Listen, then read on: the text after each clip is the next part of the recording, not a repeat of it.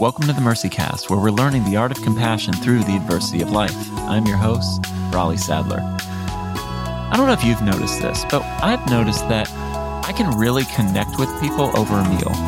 It's so different than just sitting down with someone and not sharing anything. But if I sit with someone and I have a cup of coffee or we have something to eat, it always feels like the connection is a little bit deeper.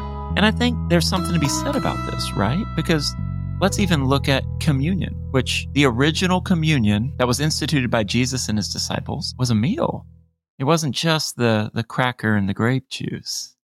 It was much more than that. It was a divine meal shared amongst friends. And I think throughout the Bible, we see that there's this intimacy that happens when a meal is shared. And I think for those of us who are trying to navigate the adversity that we're facing, sometimes we might find our answers at the dinner table. We might find our answers as we engage the person across from us. In December of 2020, Kendall, she faced a dilemma. The kitchen that housed her business, which was a bread subscription company, they told her that she no longer had access to their space. She's right in the middle of the pandemic. What does she do next? Today, I'm joined by Kendall Vanderslice. She is a baker, a writer, and the founder and executive director of the Edible Theology Project. She has written 2 books, We Will Feast, Rethinking Dinner, Worship in the Community of God, and By Bread Alone. Kendall, welcome to the Mercy Cast. Thank you so much for having me. It's great to be here.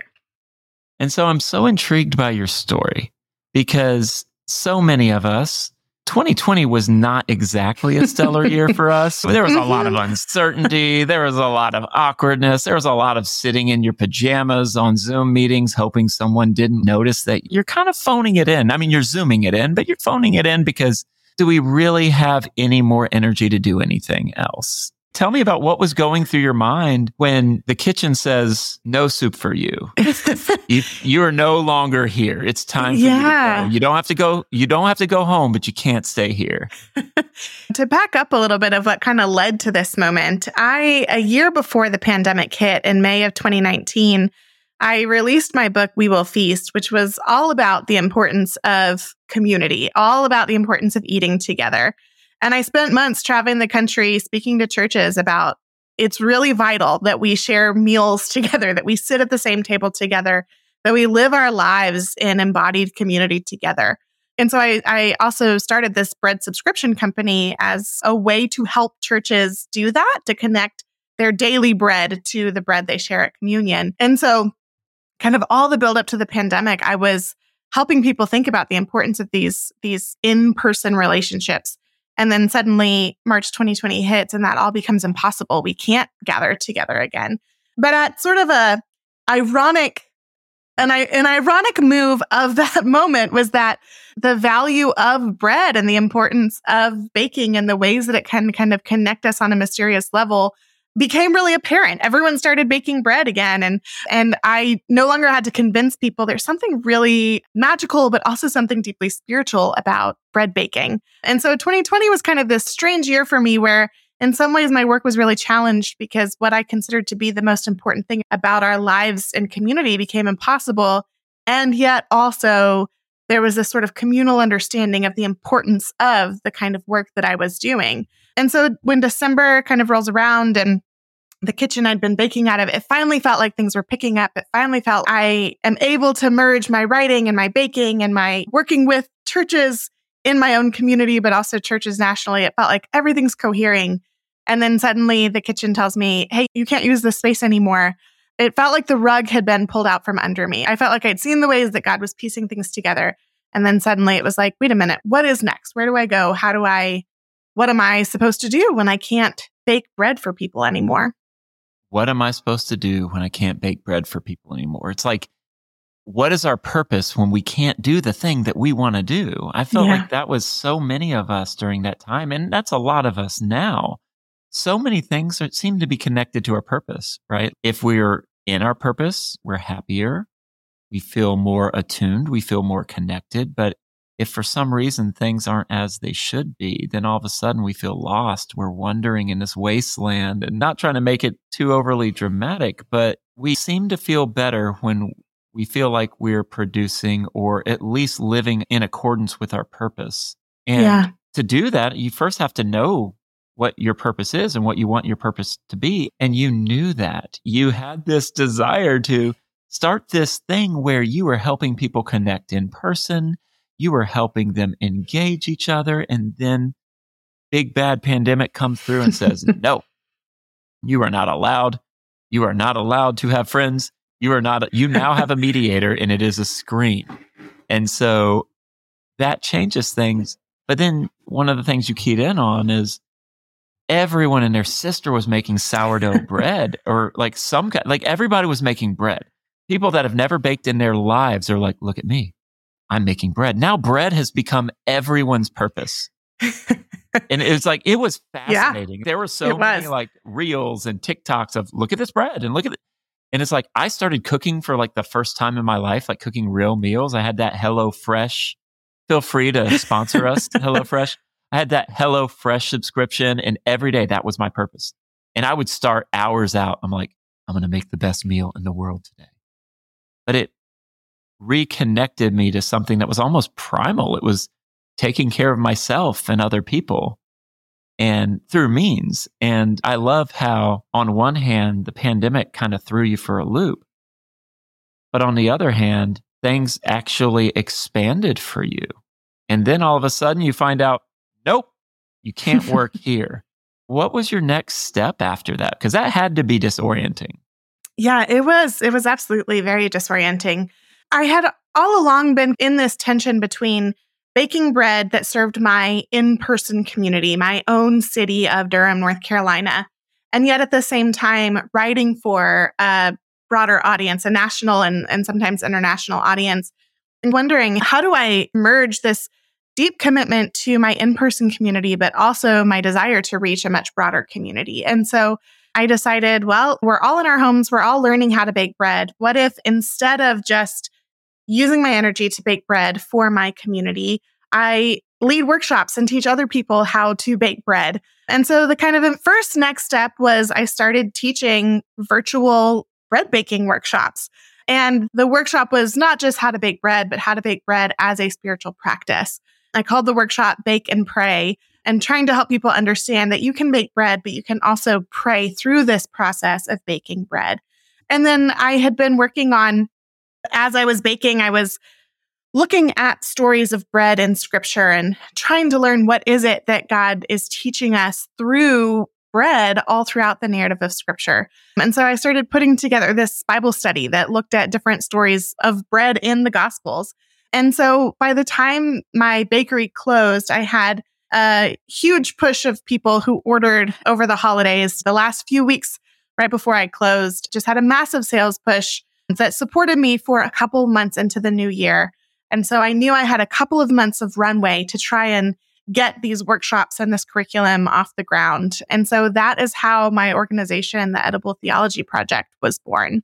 I like to tell people that I feel like I walked backwards into a room to start an organization, that it was kind of like I had this curriculum, I had this workshop, I had these kind of materials, and I had the need to just support myself. And I knew that my materials and my research would be really valuable to the church in that present moment of the pandemic, but also in the months and years to come. And so I just sort of started putting things out there to meet these needs. And then kind of several months in, I had to take stock of like, what is this thing? What is it that God has called me to steward? And where do we go from here?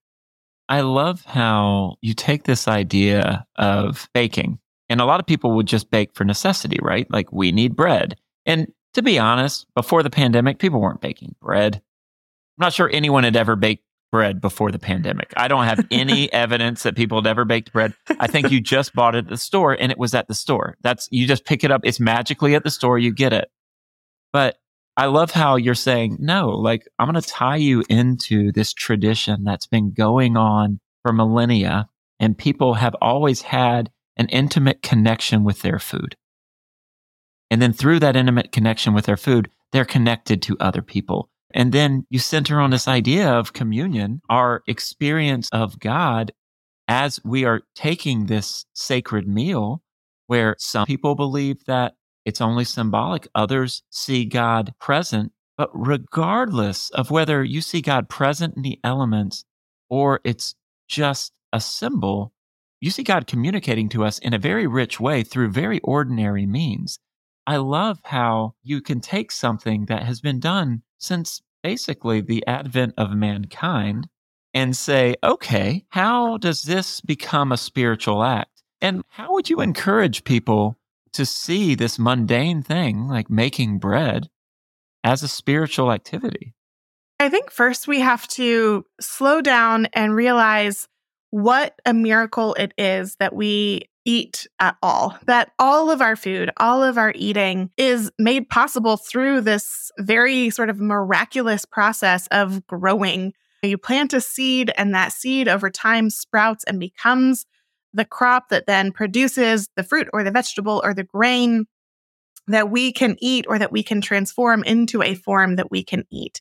And so our food is always a gift. It is always made possible because God has ordered the world in such a way that the crops can grow, that the rain will fall and will nourish the soil and will help that seed to sprout and bring forth vegetation, that the ability to eat is this miraculous process. And that also the ability to eat is inherently a communal process. Our food, by the time it reaches us, has been touched by so many pairs of hands, by the farmers or the gardeners who planted it and harvested it, oftentimes by the grocery store clerks who put it out, perhaps those who deliver it, those who, if you've ordered through Instacart or something, those who have chosen it and put it into your bag and brought it to you.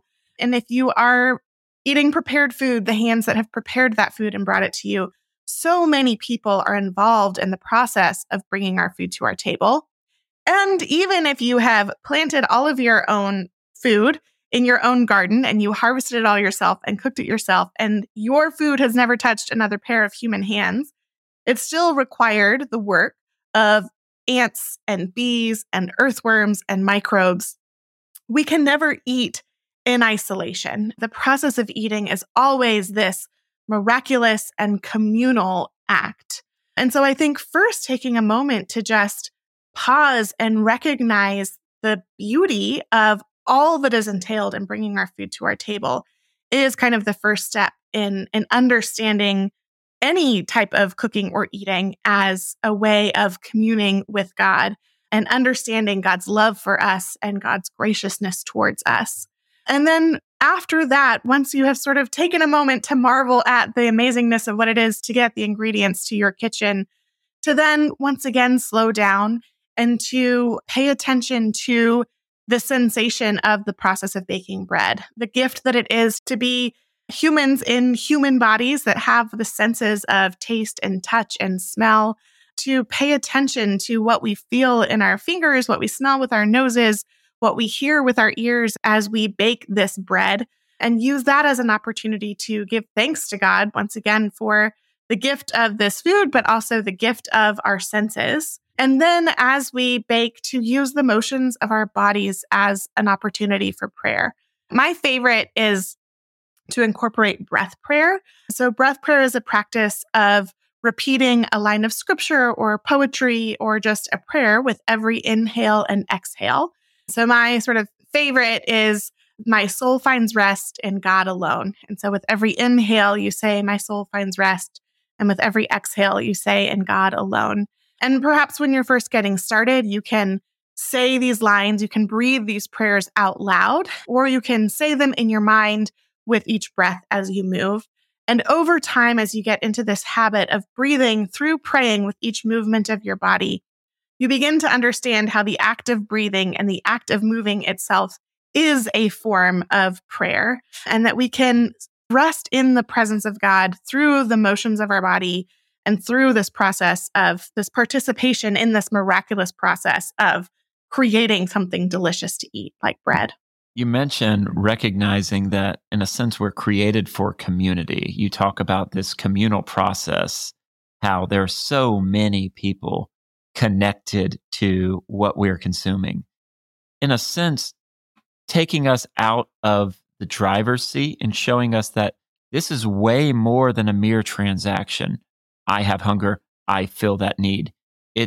You're part of this elaborate process, this sacred dance, if you will. There's so many people who are involved in providing what we receive. I lead a nonprofit called Let My People Go, and we work to help churches really understand who are their neighbors who are most vulnerable to global injustices like human trafficking.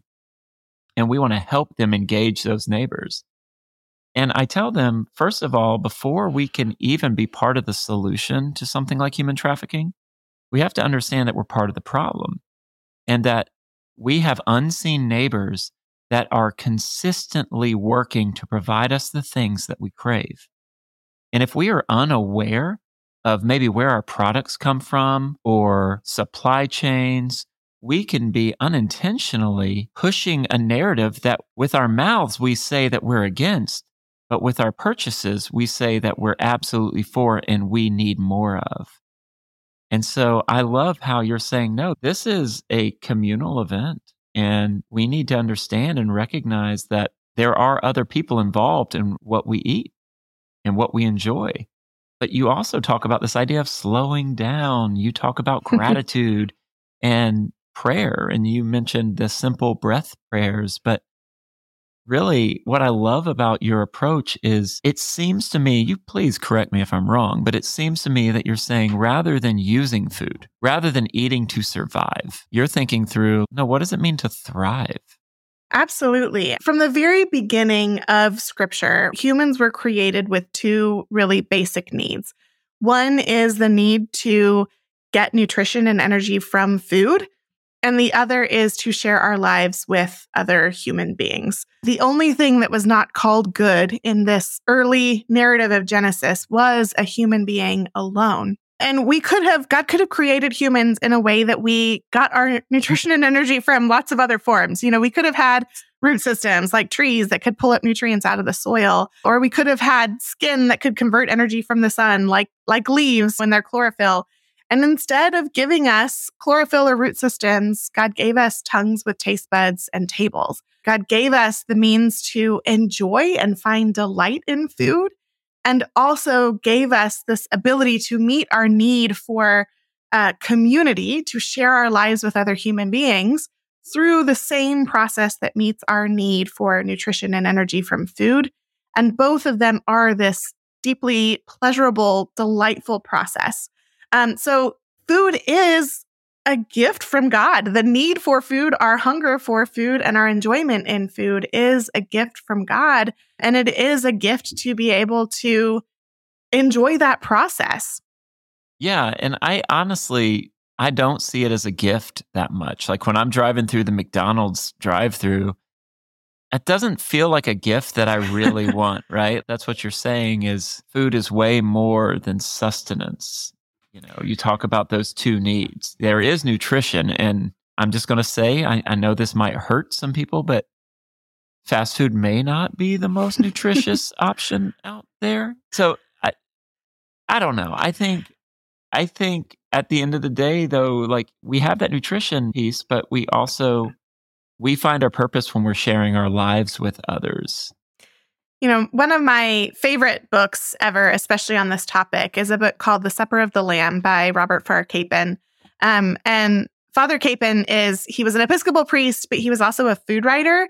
And he was also he and his wife wrote a satirical column together. And so The Supper of the Lamb is kind of the perfect merging of his theological writing, his food writing, and also his humor. And there's this spectacular chapter near the beginning that's all about an onion. And it's this exercise for cutting an onion. And it takes I've had people who've read the book and followed the exercise, and they took a full hour, I think, in order to go through all the steps of cutting the onion and observing all of these layers of the onion and the image within the onion and what it says about sort of the beauty of God's nature. And then near the end of the chapter is my personal favorite line of the whole thing. He says, now cut 4 more. And it's just this beautiful juxtaposition of, there is so much beauty woven into something as simple as an onion. And also at the end of the day, this dish calls for 4 onions and we can't take an hour to cut each one. That, there is this like magnificence of God woven into all of creation, especially in the process of eating.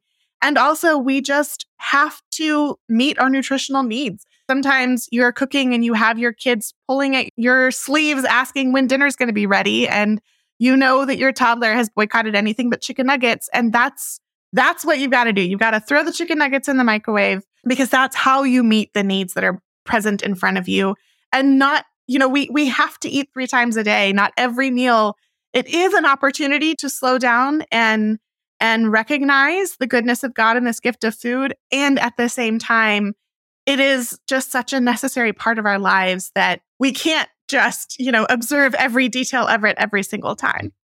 And I love how you just quoted Capon, because I've always been a fan of Robert Farrar Capon, and just the things that he has written. There's this earthy element to what he writes. He's very funny, he's sarcastic, he's witty, and a lot of people who read his more theological texts may not even understand that he was a food writer. He was. And I mean, he was a food writer for the New York Times. Yeah, the New York Times. I actually was just flipping through my New York Times cooking app the other day, and I found a recipe that was attributed to him. So his recipes are still up in their archive. One of our past guests, David Zoll, he wrote a book called Low Anthropology. His organization, Mockingbird, actually publishes Capon's works. And so, big fan. And I love how you just quoted him, because I once heard a phrase, and I don't like the phrase. I don't like this phrase at all. I do not think it's a helpful saying, especially to put on someone. But when people say, well, that person's so heavenly minded that they're no earthly good, I don't like it. But I think there is a principle that I believe if we are heavenly minded, we will be earthly good. But as we're reflecting on these deep theological constructs, you still have 4 more onions to cut. I mean, you can't just, you're not going to be present in every moment. But I do love the idea of every now and then, we're able to kind of tap back into just what a miracle life is, what a miracle food is, what a miracle communion with God and others is. And that almost makes up for all the times that we miss. How would you encourage people to have that one onion moment, where they're looking at it and saying, wow, this is spectacular? How do you help them find the wonder, Kendall?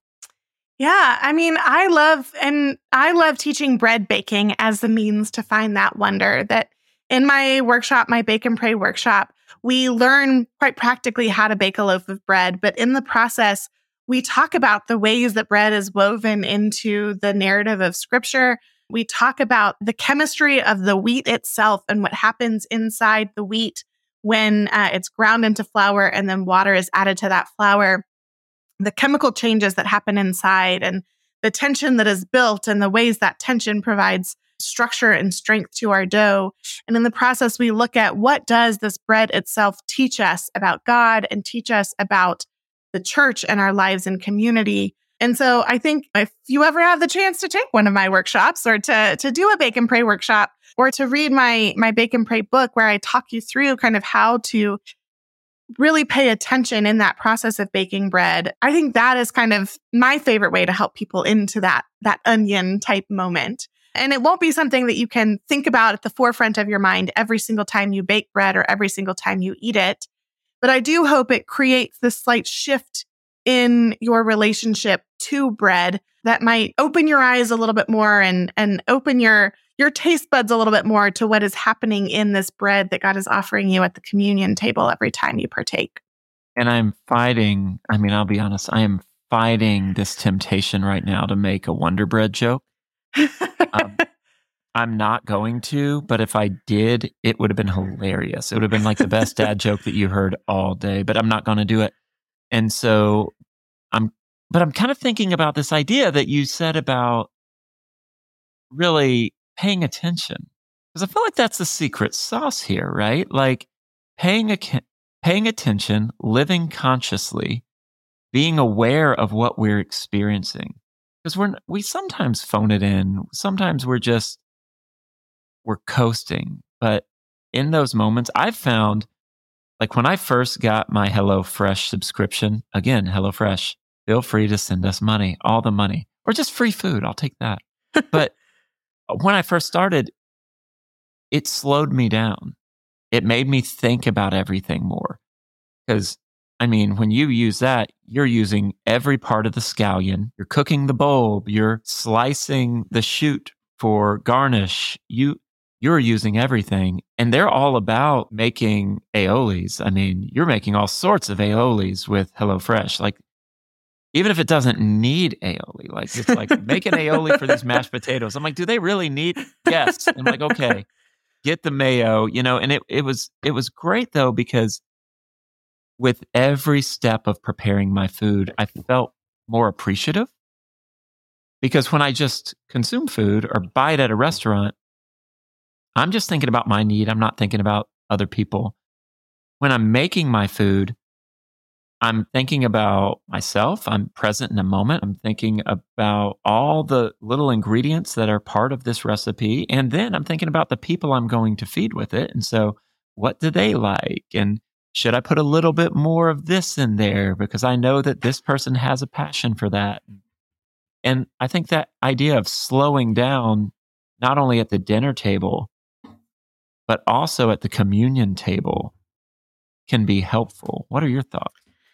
Yeah, I think so often our churches treat our lives as though what matters most is what happens in our minds, that our faith is about what we believe and what we think, and that the bulk of our faith happens in our heads and what happens in our brains. And maybe that moves into action when we think about how we care for our neighbors or how we care for the poor. But very rarely do we take it into how we live out the day-to-day rhythms of our lives, and how we cook and how we eat and how we observe God's creation and care for God's creation.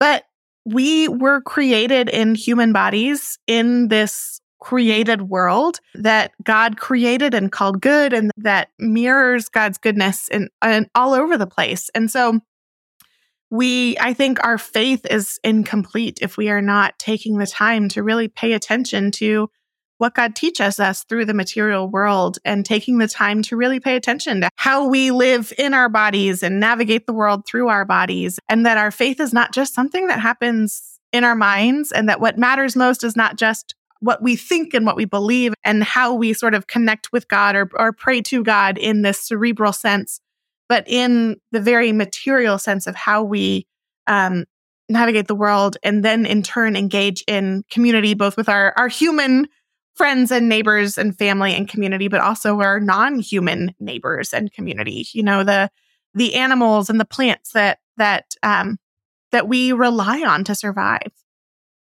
One of my friends who is an Episcopalian rector, when I first met him in New York, he knew I was at a Baptist church. And so the first thing he said is, it's the grace of God through ordinary means. And he was talking about communion. He was talking about the Eucharist. He was talking about this sacred meal.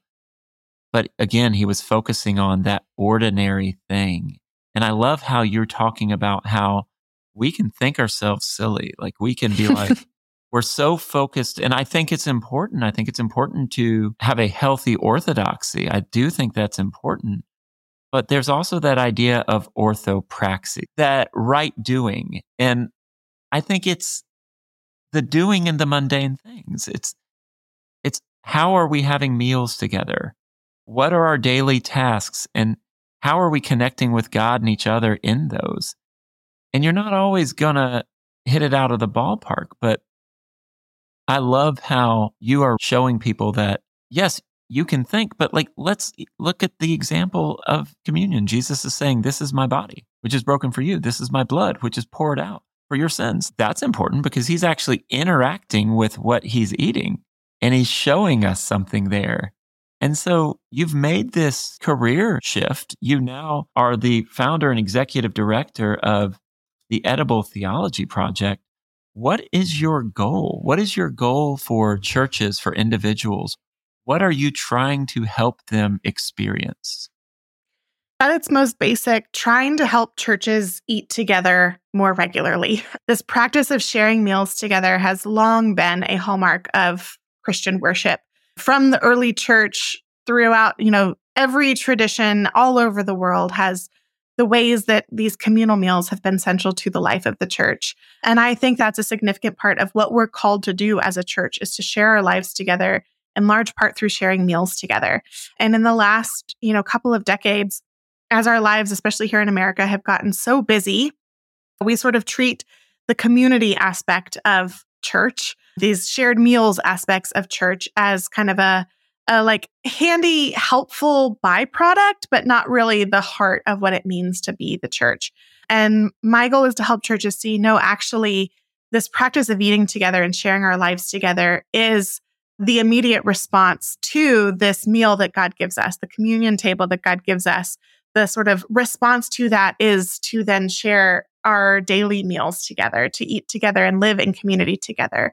And so our main goal, our primary program, is this curriculum called Worship at the Table, where we are helping small groups and Sunday school classes to look at stories of meals in Scripture and understand what it is that God is doing through and in the table. And then to, as they more deeply appreciate what God is doing around the table, to then think about how their own community can live into these rhythms of eating together as a regular part of their life together. One of the things I tell students when I'm working with them, if you are engaging someone who's experiencing homelessness, someone who's down on their luck, and you see that they don't have many material possessions, at least none that you recognize, instead of throwing money at them, I ask, what would it look like to have communion with them? What would it look like to really share a moment with them? And so I'll always encourage people to get something simple like a Nutri-Grain bar and get 2 of them. And because everyone, when they hear this, they're like, oh, yeah, I'll just give them Nutri-Grain bars. And I'm like, no, people can be fed at a lot of places. There are a plethora of organizations in every town and city that will work to meet that need. But you know what people don't experience? They don't experience community. They don't experience communion. And so when you sit down with them with that Nutri-Grain bar, you take out a second Nutri-Grain bar and you eat with them and you share a moment. It's little, not perfect, but what I want to teach them is that there is something that happens over a shared meal. Mm-hmm. And I love how you're like, well, our goal at Edible Theology is just to get people eating together. Kendall, did you grow up going to Wednesday night suppers? Was that a part of your religious tradition? It was, yeah. We at my church when I was in elementary school, it was always pizza. Our church did pizza between choir and Awanas. And my family actually, my parents were very, very health conscious, and we did not eat much dairy or meat at all, and very few grains actually, other than homemade bread. So we were never allowed to participate in the pizza. We had to bring our own salad. And so I think this is part of maybe what drives my desire to see people eat together and really celebrate the goodness of all kinds of foods, is that my church did have this rhythm of eating together, but also I was not able to participate in it fully. And all I wanted was a slice of that delicious pizza. You're like, you robbed me of pizza, Mom. That's right. You robbed me of this experience. But it's funny, though, even how it's these little things that key us into these ideas of, wait a minute, it's a simple thing, eating together. But how many of us don't do that? I used to laugh off the Wednesday night suppers. I hated Wednesday night suppers. But now I'm like, it gives me an opportunity to share a moment with people that I may not share moments with if I take the opportunity. Yeah. I mean, it is to live in community is uncomfortable sometimes. There's the awkward small talk. It is a waste of time. I would say waste in air quotes, and that there's a lot of time that it takes to participate in these things. It doesn't feel productive. And so it feels like, this is just an inconvenience to share our lives with other people in this way. And yet we see the ramifications when these points of sort of shared life are are removed, that we have this deeply busy culture, we have this mental health crisis, we have this crisis of loneliness, we have this crisis of political and cultural polarization, that these are all the ramifications of us not sharing the rhythms of our lives together in these really simple and mundane ways. And yet somehow we think that awkward small talk and the time it's going to take is what is a waste, when in reality, it is the groundwork for being able to live in community with people who are different than us and have these needs for community and connection met in very simple, mundane ways. And I think it's remarkably self-aware, because you're realizing that, yeah, you need food. You're realizing that is a need. But you also need people. You need that community. You need those silly, mundane conversations that you don't think are going anywhere. But in 3 years, when you have a crisis, and then all of a sudden you realize, this person who's very close to me, I met them across the table, and I just started with, hi, what are you eating? Are you a big fan of macaroni and cheese? That's a lot of hot sauce. I mean, the food has its own flavor. Why do you need so much hot sauce? But that mundane conversation led to something beautiful. And I love how that's your passion. I love how you're doing that through the Edible Theology Project. In these last moments, Kendall, how would you encourage people to connect the communion table to the dinner table? I think, as we've been talking kind of over the last hour, that when we slow down and pay attention to the miracle of food being brought to us at all, then we also kind of can see the miracle that is exemplified in the communion meal, that this death and resurrection of Jesus is what makes possible kind of our shared meals and the sort of revival of our communities around the daily table. That what God has done, what God is doing at the communion table, is kind of this epitome of what is happening at all of our daily tables. And that the unification of God's people throughout time and throughout history that's happening at the communion meal, that is also happening on a small scale every single time we gather with other people to eat. Like anything written by Capon, there's that simple aspect of what you're saying, but then when you pull that thread, it just goes deeper and deeper and deeper, and it leads Absolutely. us to the thing that we need the most, and that is community with God and others. Kendall, thanks for being on the MercyCast. Absolutely. Thank you for having me. If you are interested in more stories like this one, buy my book, Vulnerable: Rethinking Human Trafficking. Also, if you want bonus content, you can click on the link in the show notes to access our new and improved weekly bonus podcast, More Mercy, where I dive deeper into each episode. Don't forget to hit that subscribe button and leave MercyCast a 5-star review. I want to hear from you. You can email me at info@mercycast.com. This podcast is brought to you by Let My People Go. To learn more about how you can love your most vulnerable neighbors through your own vulnerability, go to lmpg.org. Till next time, have mercy on yourselves and each other.